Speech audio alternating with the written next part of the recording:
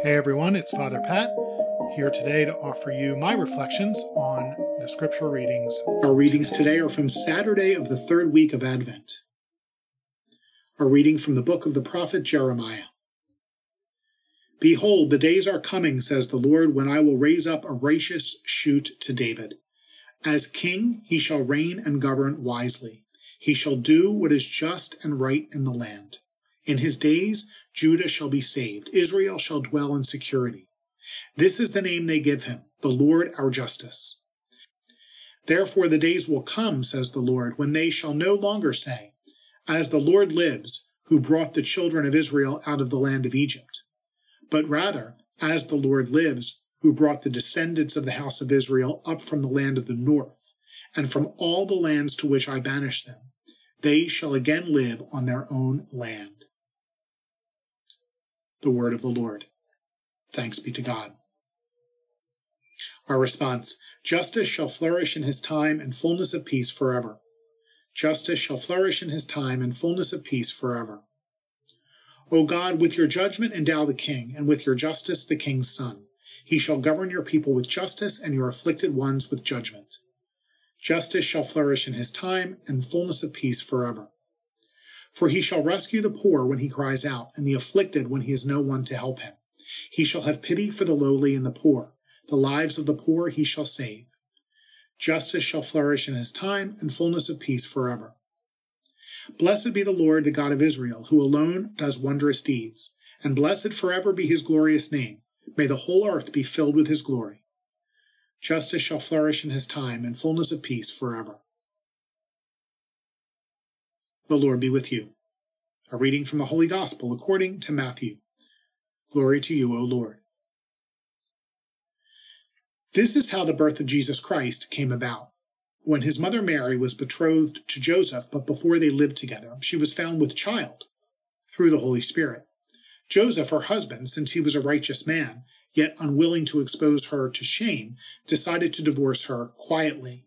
Such was his intention when, behold, the angel of the Lord appeared to him in a dream and said, Joseph, son of David, do not be afraid to take Mary, your wife, into your home, for it is through the Holy Spirit that this child has been conceived in her. She will bear a son, and you are to name him Jesus, because he will save his people from their sins. All this took place to fulfill what the Lord had said through the prophet.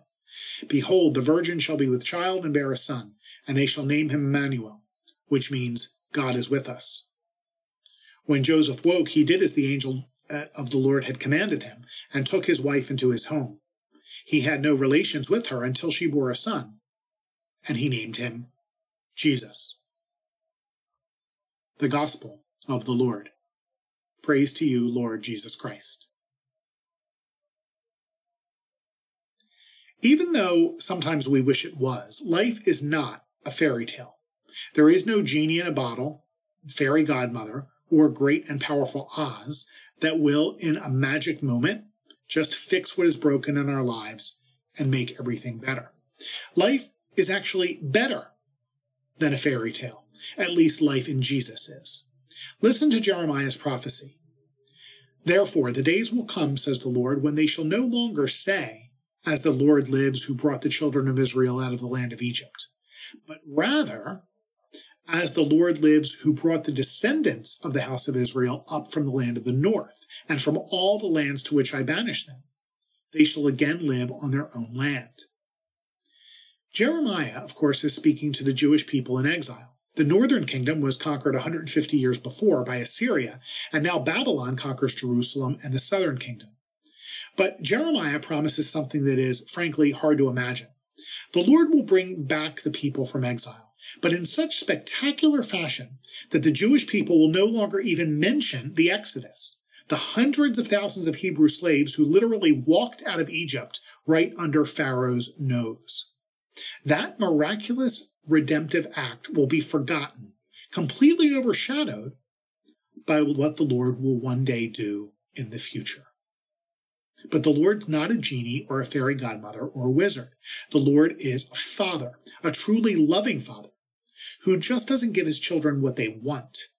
Instead, he shows them the way to healing and wholeness, empowers them, and invites them to cooperate with him to make it a reality. That's what he did in Egypt. He didn't just save the people. He saved the people with Moses and Aaron and some others whose names have been forgotten, but still played important roles in the drama.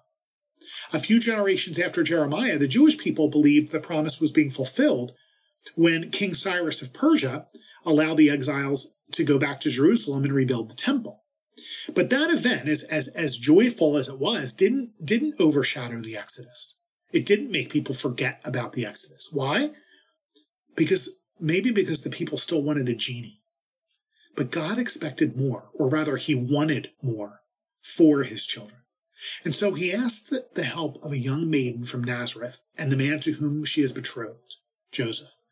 What amazes me about today's gospel passage about Joseph is his self-control. When he discovers that Mary is with child, he does nothing. I can't imagine what I would do. I'd probably, blow my top, right? Scream and yell and kick and immediately do something really rash and not well thought out. But Joseph waits. He waits and he prays, and the Lord sends an angel to guide him. What follows for Joseph and Mary is not easy, but because it's God's will, it's possible. And the Father invites all of his children to be an essential part of the miracle, not just passive observers. Our redemption is accomplished. Jesus accomplished our redemption. And yet, paradoxically, it's not yet complete. We live in the year of exile, 2021, and our Father invites us to a place in his kingdom, a place uniquely ours, to be like Moses, to be like Mary, to be like Joseph, and make it possible for others to follow, so that, as the psalm response prophesies, justice will flourish in our time and fullness of peace forever. God bless you.